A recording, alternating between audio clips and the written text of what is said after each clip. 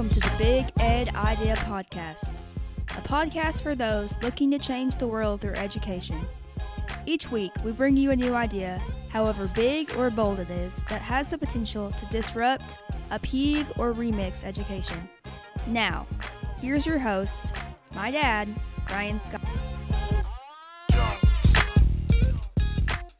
Hello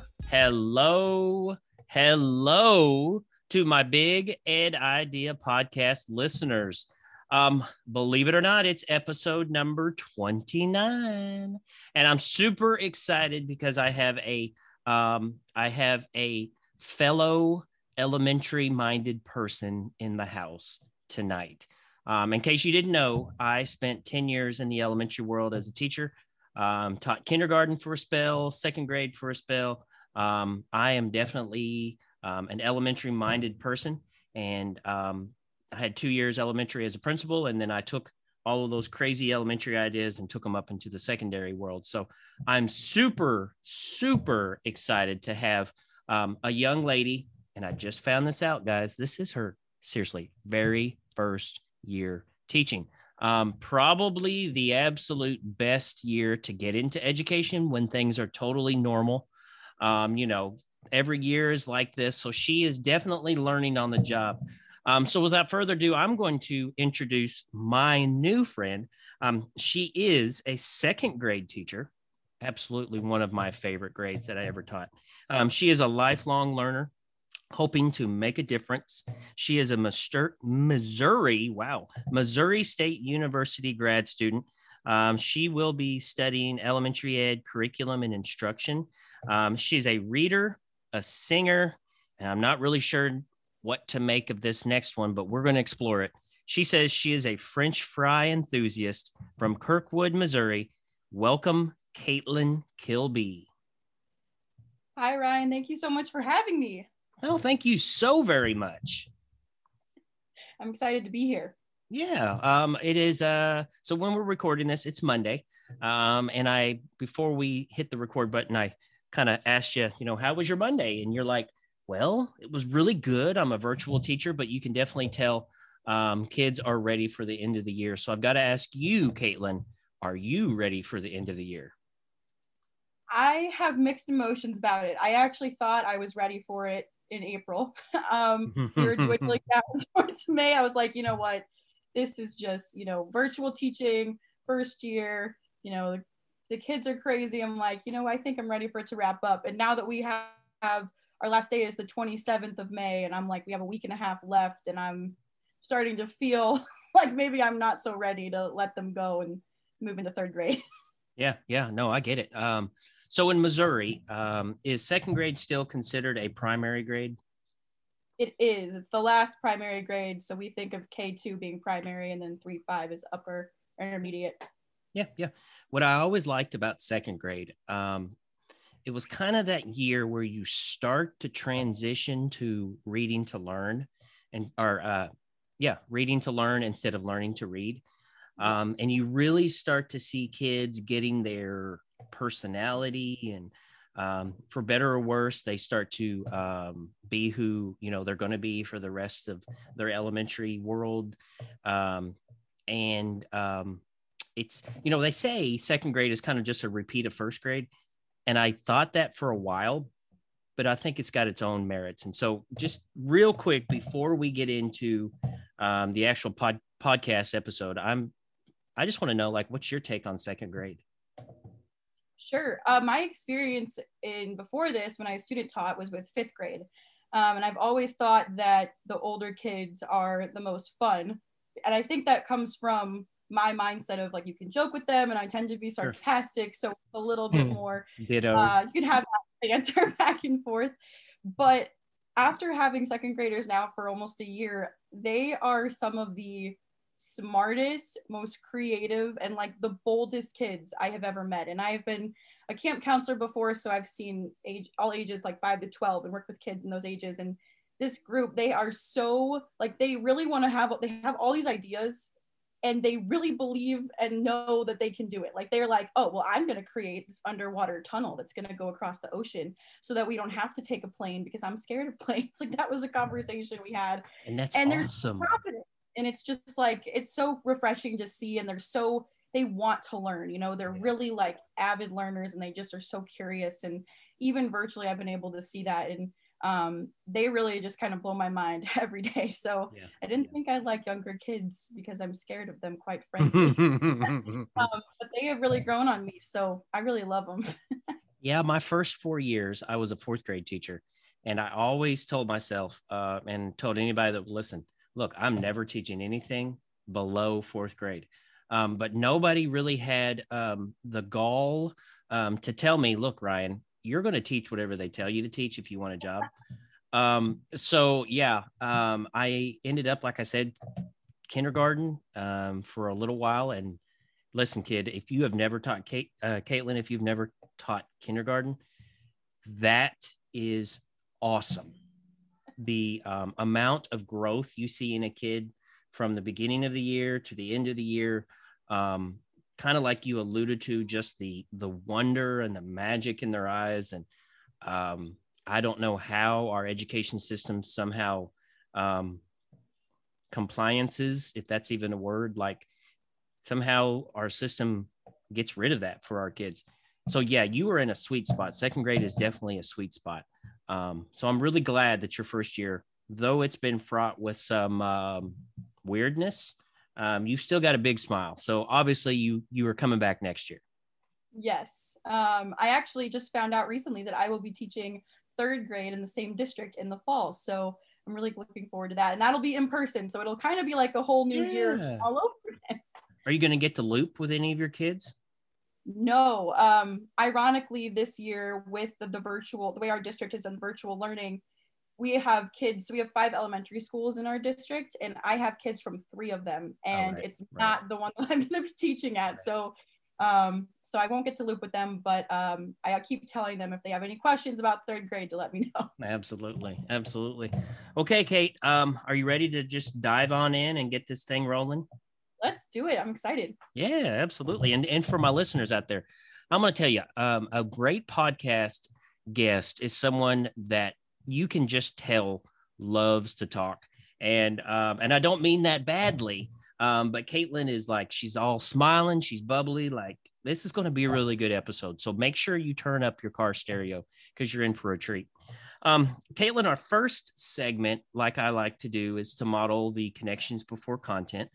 And I'm really excited that next year you get to go to in person because I can already tell just by our conversation that you are definitely a believer in the connections with kids. So I've got 2 questions for you that have very little to do with education.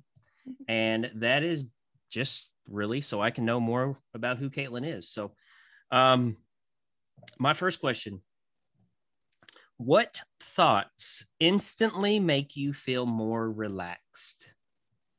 Oh, gosh.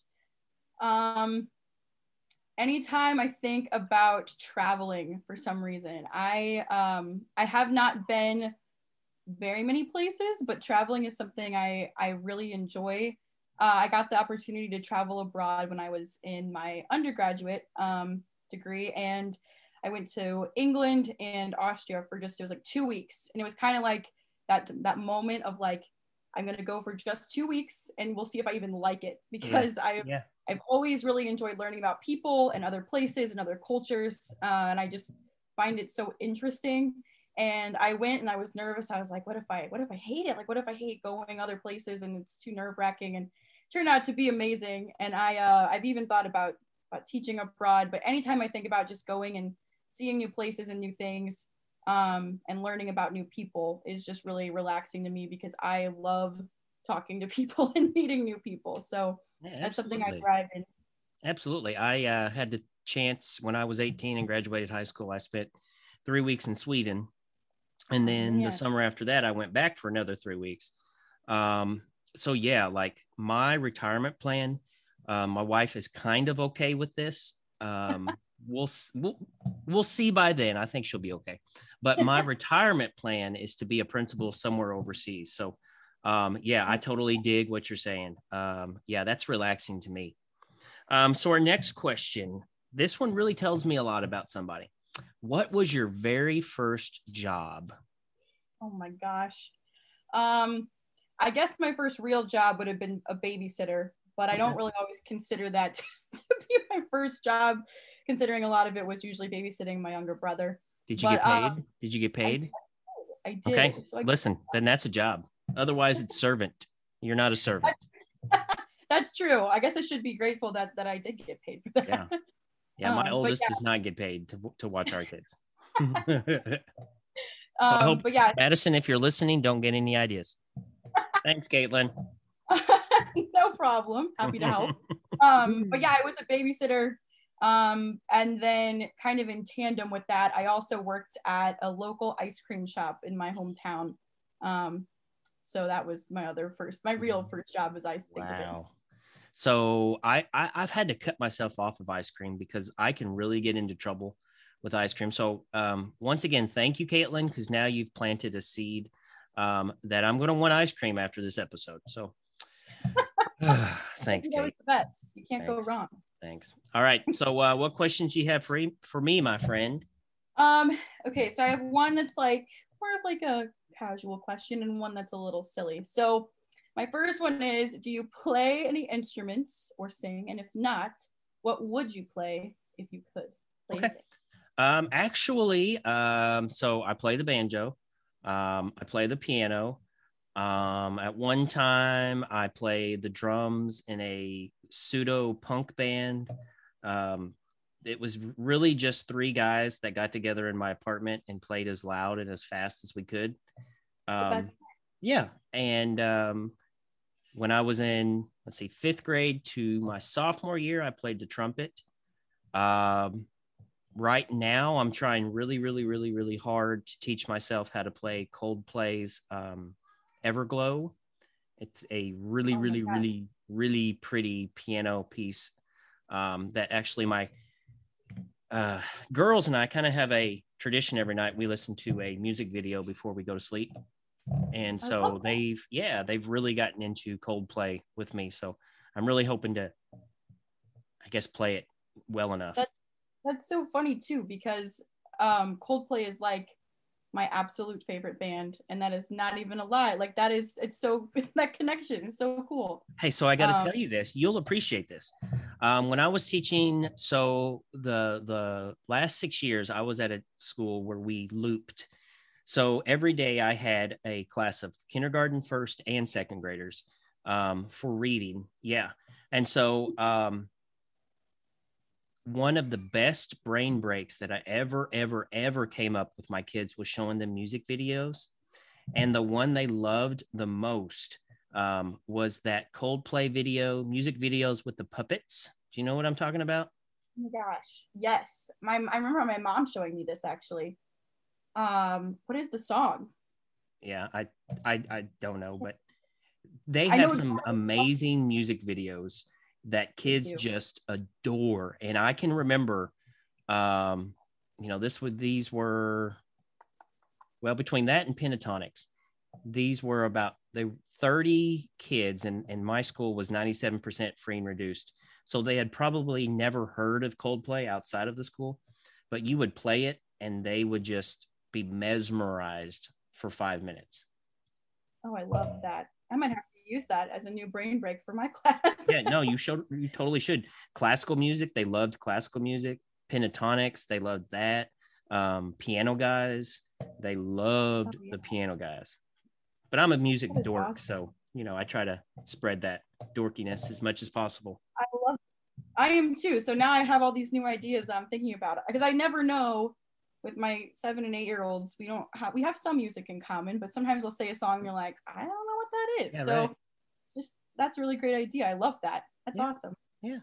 My second question for you is, if you were a sandwich, what kind of sandwich would you be and why? Wow, that's deep. I know. And that's kind of weirdly. So on my last episode, for my Big Ed Idea listeners, if you were listening the last episode when I interviewed Chris Stechko, the question I asked him was, and that one hasn't came out on this recording yet, but it will. I asked him what makes the perfect sandwich. So now I've got to talk about myself as a sandwich. Okay. Oh man. So, okay. Here's what it would be. So it would be a ham sandwich with baked Lay's chips on the sandwich. Because it's a little crunchy, a little weird, but very, very, I'm just going to throw it out there, very satisfying, just like me. I love it. No, that sounds good. That came pretty fast to you. Like, listen, that is my number one go-to. Like if I'm in a pinch for time and I need to eat, like you get a whole meal right there, chips, a sandwich. I can ride my lawnmower while I'm eating it. So yeah, perfect. It's like the jack of all trades of a sandwich. That's exactly right. Okay, so while we're on food, I've got to bring this around. What the heck is this about? You're a French fry enthusiast.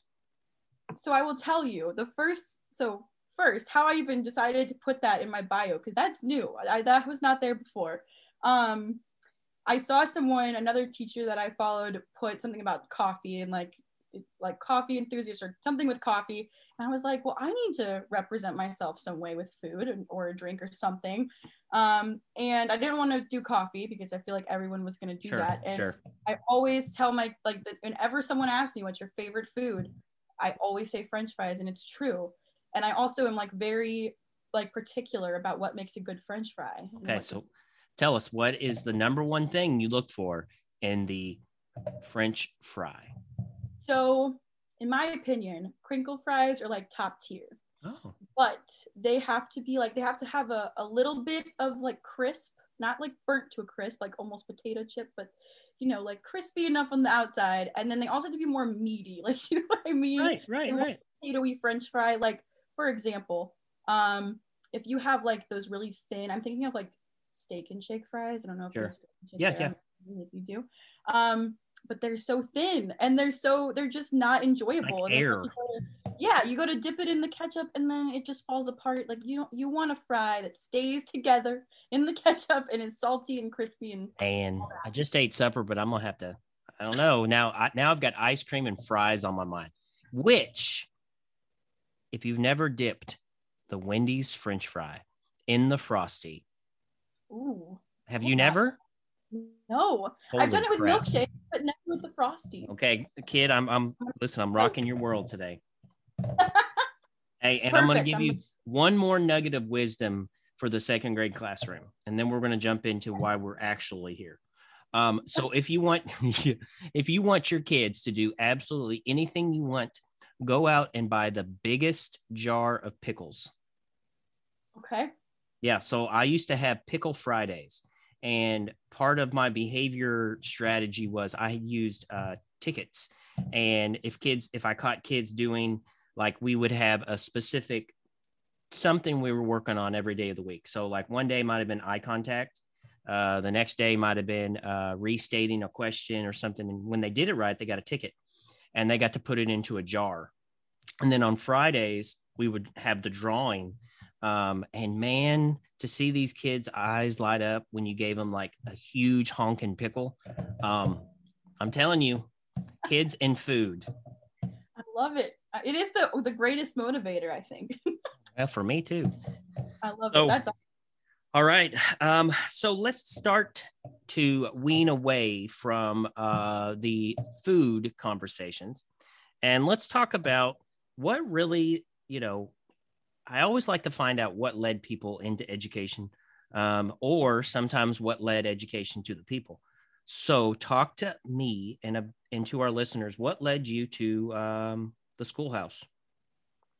Sure. I was always a student that would I was a good student. I loved school. School was my thing. And I'm now learning that maybe it was because I was good at school and what school expected me to do. But when I went to college, I had no idea what I wanted to do. I was actually really nervous about choosing, settling with something because I didn't settle with the wrong thing. And and everyone around me, I felt like just seemed to know. Like they were like, yeah, I'm only 18, but I know that I want to do this, or I want to be a doctor. And I was like, I have so many interests. I don't know what I want to do. So when I went to college, I was undecided for the first semester. And then I was thinking about like, okay, well, I went to like our career center and I was like, they're like, kind of like, what do you want in a job? And I was like, well, I want something that's different every day. Like I don't want to sit and do the same thing every day, because I know that for me as a learner, it just doesn't work. And also I want to do something that's helping others, or doing something that allows me to have an impact on other people. You want to change the world. Yeah. I mean, in a few words. Yeah, exactly.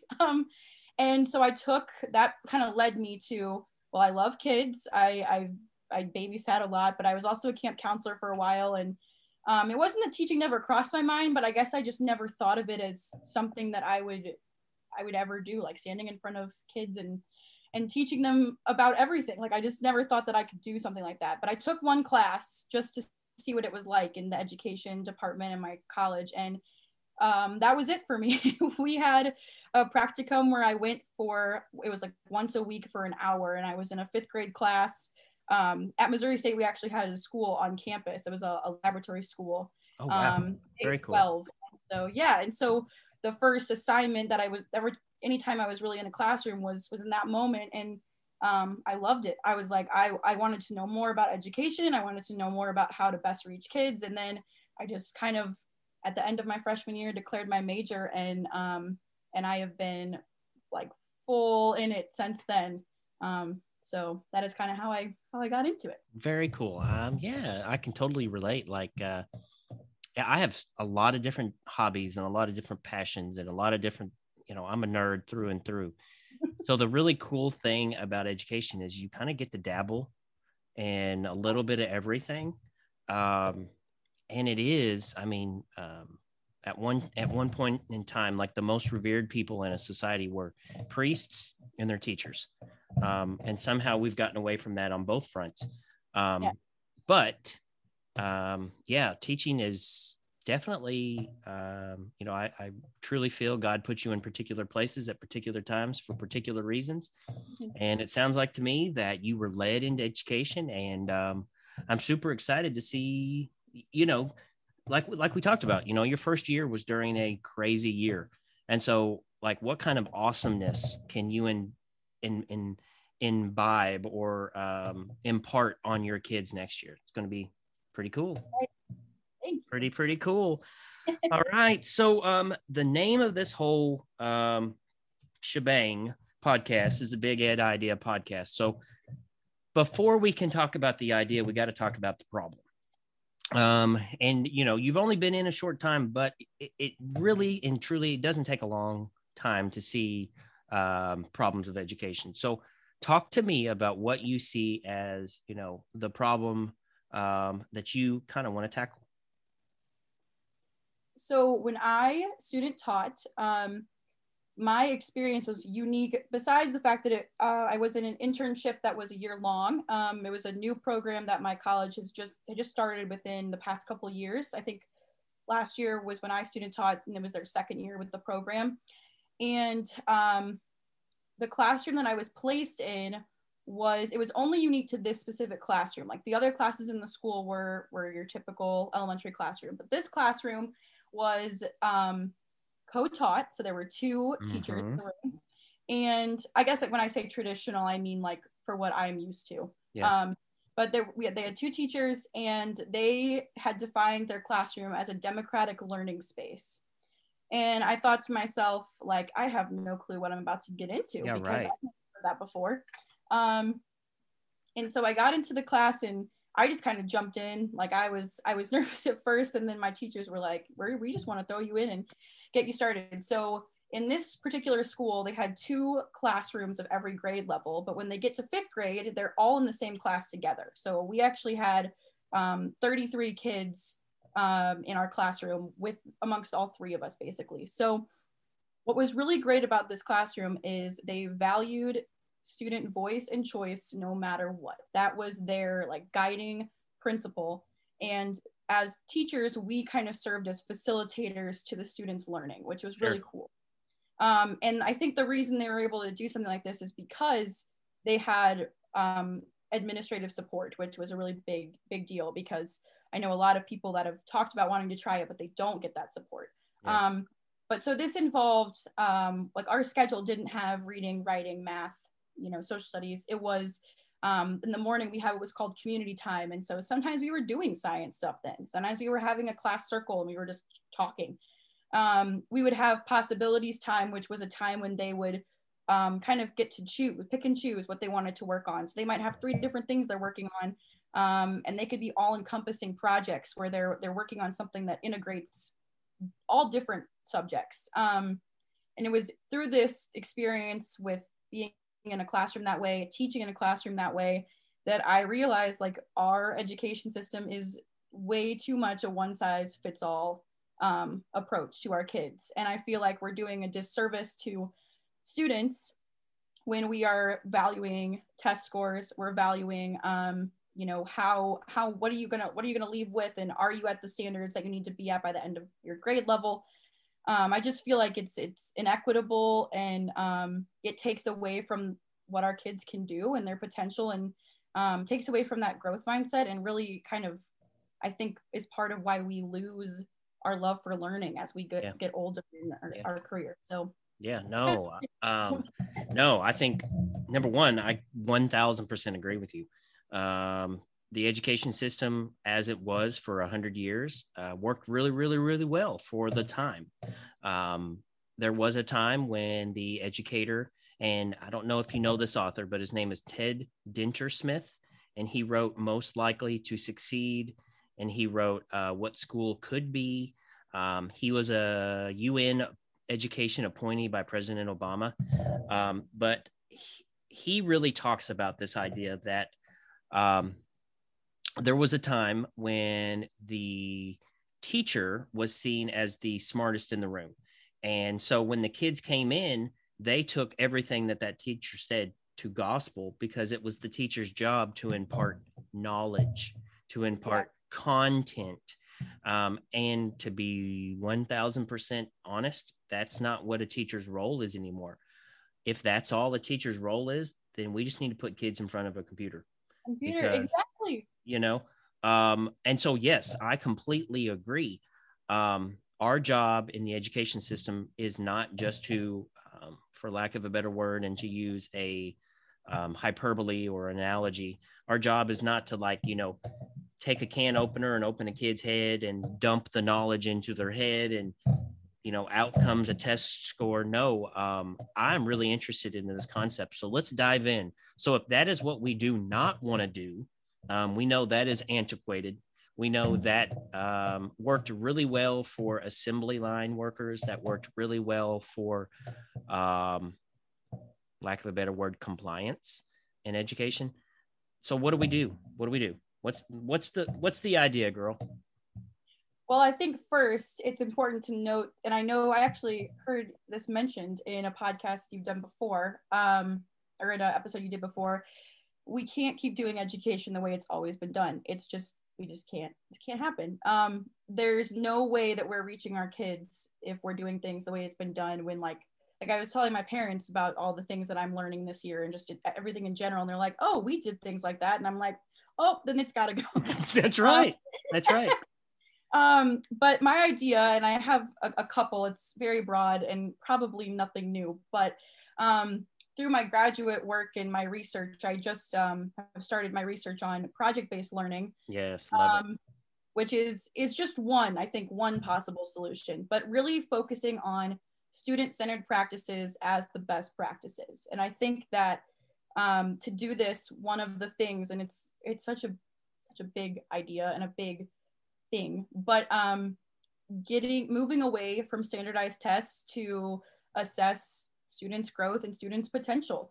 I feel like it's funny, there's this person who is on Instagram and Twitter, and he goes around and he finds a bunch of people that drive like really fancy cars, and he asks them, "What did you do for a living?" And then his follow-up question is, "Did you go to college?" And I always thought that was interesting, like, why are you asking them that question? But I realized he's trying to show that these people are successful and they're doing successful things. Not that wealth is the only measure of success, but in this way, it's how he's showing it. And they didn't necessarily graduate with a degree, and maybe they didn't even go to high school, you know. And I think that student-centered practices, using portfolios, just integrating content for our kids, and letting the kids drive the content, because they're so smart, they're so curious. Like, no one is born hating learning. No one is born not wanting to try. The opposite, quite opposite. Exactly. And so, like, we do, like, and I say we as in society, we do that to them, right? And so I feel like more research in student-centered practices, but then also being willing to be flexible and try them and start making that the norm in our schools. Because the way we're doing things right now, I have kids that have made so much growth just this year alone. And I've had families tell me, like, you give them so much freedom, you give them so much choice. We're not used to, like, my kids weren't used to that when I met them in October. And they were like, we were writing our class norms together. Like, what? We're doing that together? And I was like, well, it's not my classroom, it's our classroom. Absolutely. And so that language is huge. Language is another huge piece of that. And knowing that we are a team, and I am just learning just as much as they're learning, and they know that. And it's amazing to see their independence that happens.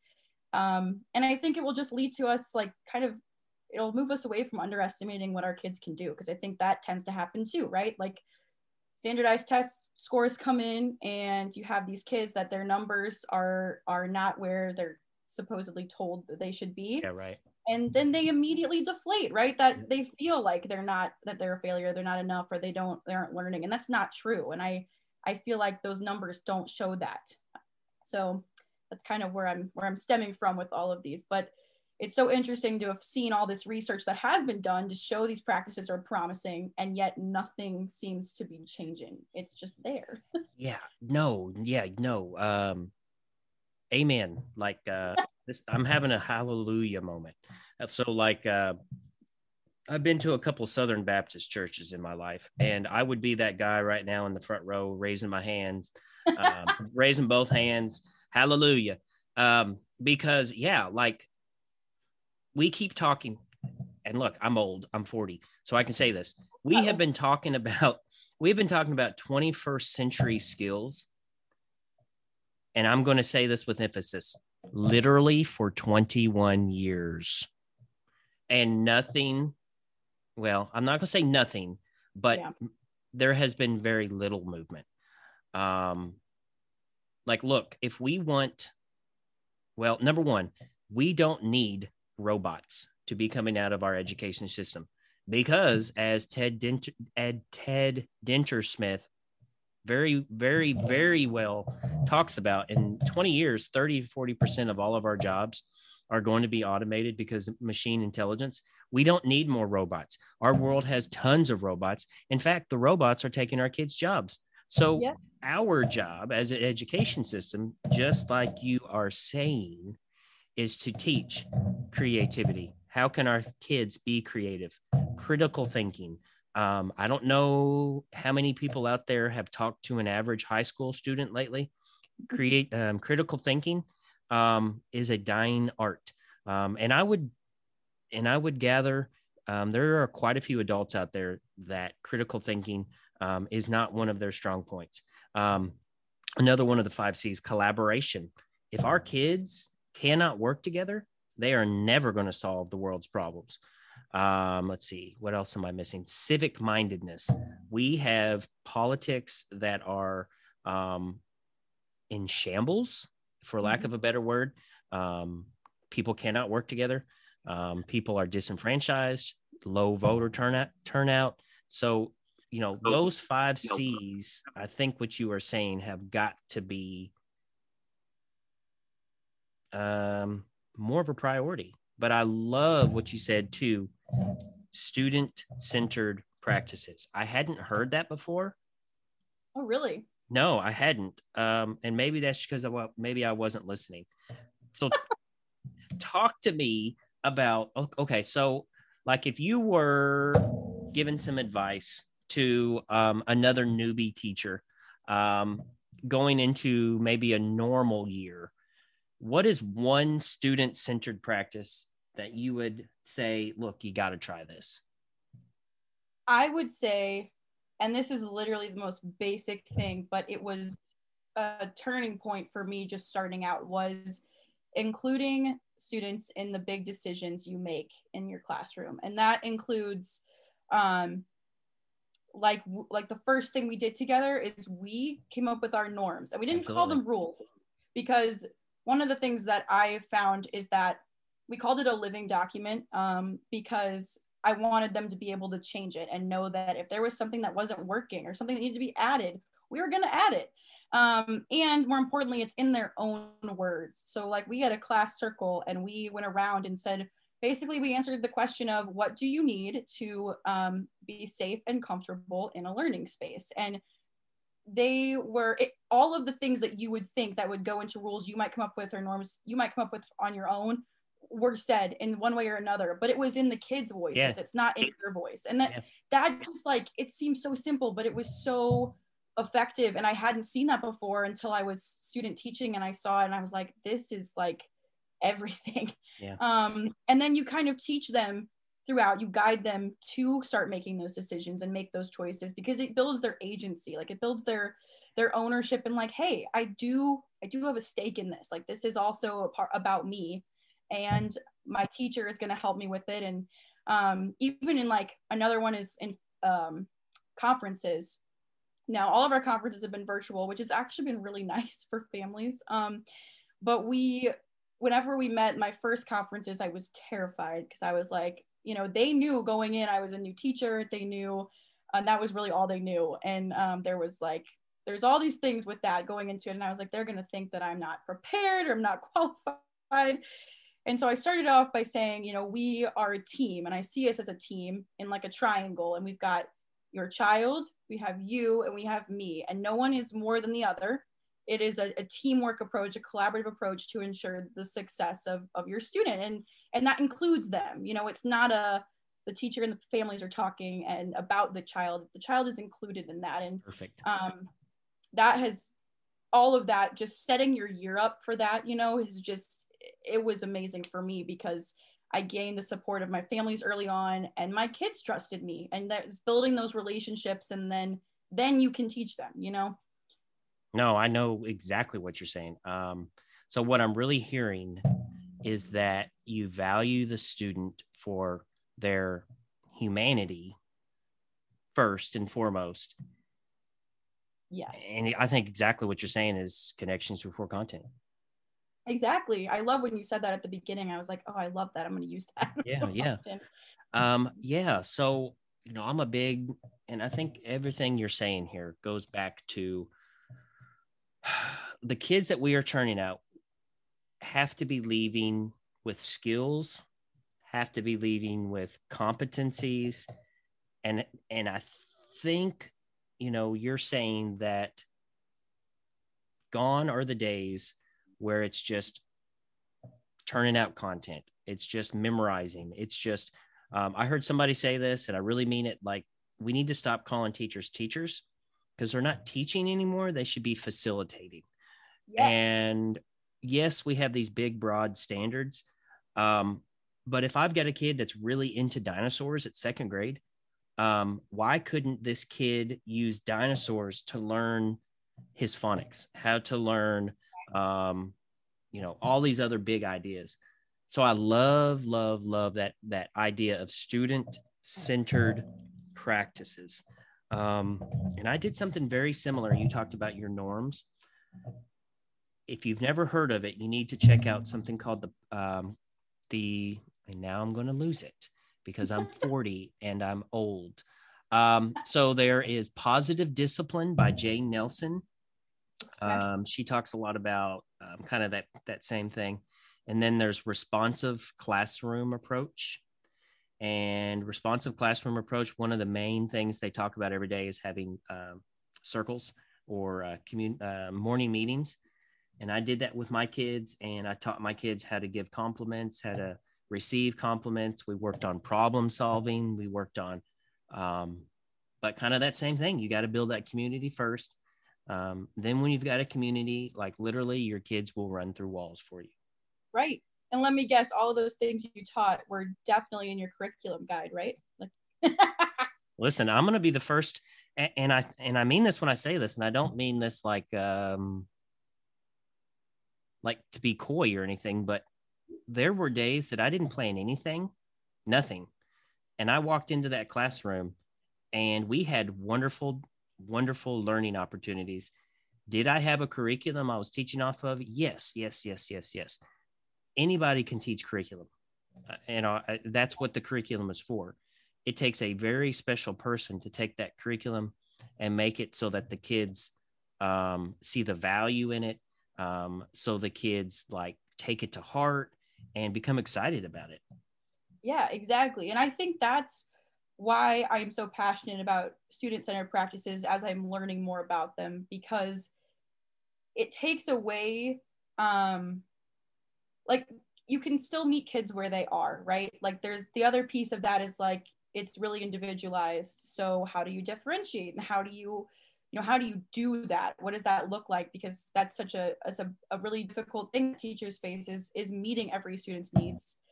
And I think that with student-centered practices, first of all, in every research article I've read about it, even some of the most recent ones, they all say that there needs to be like implemented teacher training and what that looks like. And I think part of it is because like as a new teacher, like I recognize that there are disadvantages, but I think there's also an advantage of I have nothing that I'm comparing this to, right? That's like exactly right. Yeah. Like I think it's harder, it can be harder for veteran teachers to look at something and be like, you want me to let the kids like choose these like what, where do you sit, and once you've done something for so long and it's worked for you, change can be hard. And I get that, I respect that, but I also think that if there was ever a time for change, like big systematic change, it would be now, because everything is no one knows what down.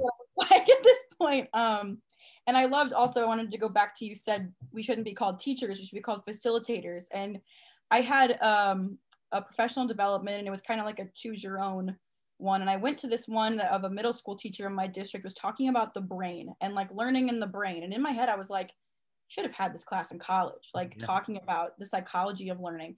And she said, you are not teachers, you are learning scientists. And I was like, that is so awesome. Amen. Yeah.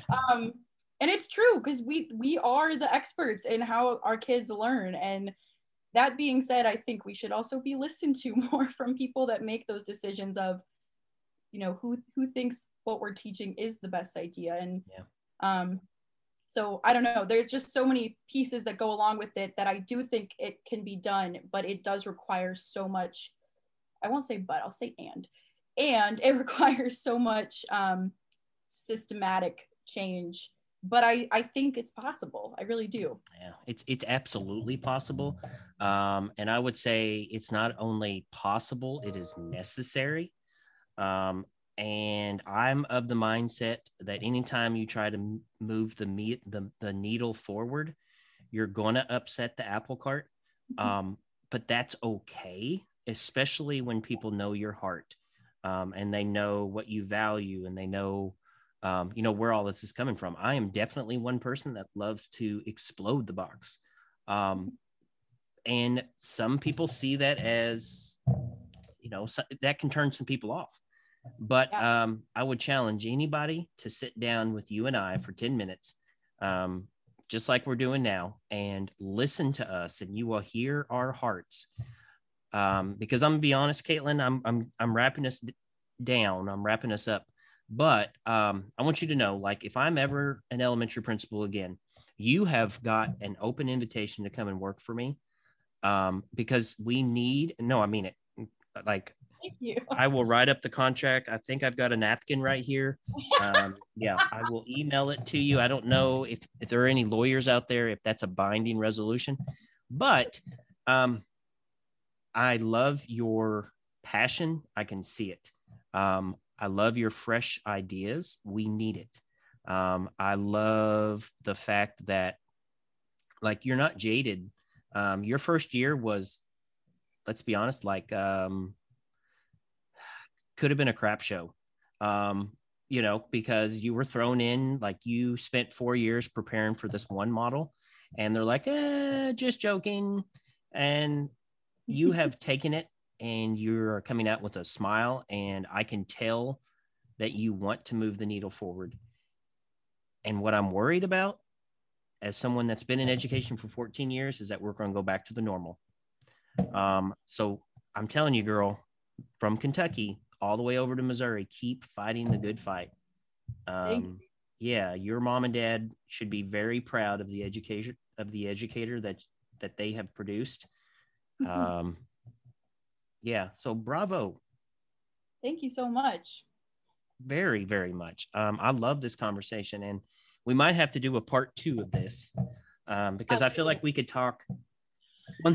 One thing, I'm very passionate about a lot of different things. I've told you I'm a nerd, but one of the things I'm really passionate about lately is the type of graduate that we churn out and the way that, so how do we get a kid that comes into kindergarten and then exits that system as a senior? How do we get that person with those 5 C's? How do we get those people genuinely interested in changing the world? How do we overcome this pandemic of learned helplessness? But in my mind, we need 3 very different systems. Our elementary's got to do one thing, our middle's got to do one thing, and our high school's got to do another. So it takes wonderful people like you down in the trenches, down in 2nd grade, soon to be 3rd grade land. Keep fighting the fight. Keep coming up with crazy ideas. I'm telling you, those crazy ideas are going to take you through the worst of your days, because you're going to have them. You're going to have kids. And I'll be honest, you might have kids that pass away. You might have kids that come to school with very bad diseases. Kids that come and tell you about home lives that you could never in a million years fathom how adults could teach their kids like that. But it's those outside of the box ideas that are going to keep you going. Thank you so much. You're very, very welcome. So any of my listeners out there, if you would like to get a hold of Miss Kaitlin, Kaitlin, how can we get a hold of you? The best way I would say is through Twitter. So my handle is @Miss_Kilby, which is KILBY. But also, I would say Twitter is probably the best as of right now. I'm working on an Instagram, but slow going. That's all right. So if you're out there in the Twitterverse, please reach out to my girl. And if any of my awesome PLN folks are around the St. Louis area, reach out to her. I mean it when I say this, like, you've got a rock star that is like, she is forming under pressure. She's going to be a diamond after like 2 years. She's going to be able to be like a world changer like none other. So reach out to this girl. Miss Kaitlin, it has been an absolute honor and a pleasure to talk to you tonight. I'm serious when I say this. Like, as a first-year teacher, you've got an aura about you. So keep up the good work, girl. Thank you so much. And thank you so much for having me. This has been an amazing opportunity and my first podcast appearance. So I'm honored. Thank you. Sweet. Okay. So to my Big Idea listeners, I'm going to leave you with another quote on dreaming. A person starts dying when they stop dreaming. So to all my friends out there, be immortal. Don't ever stop dreaming. Until next time, I'll see you in the funny papers.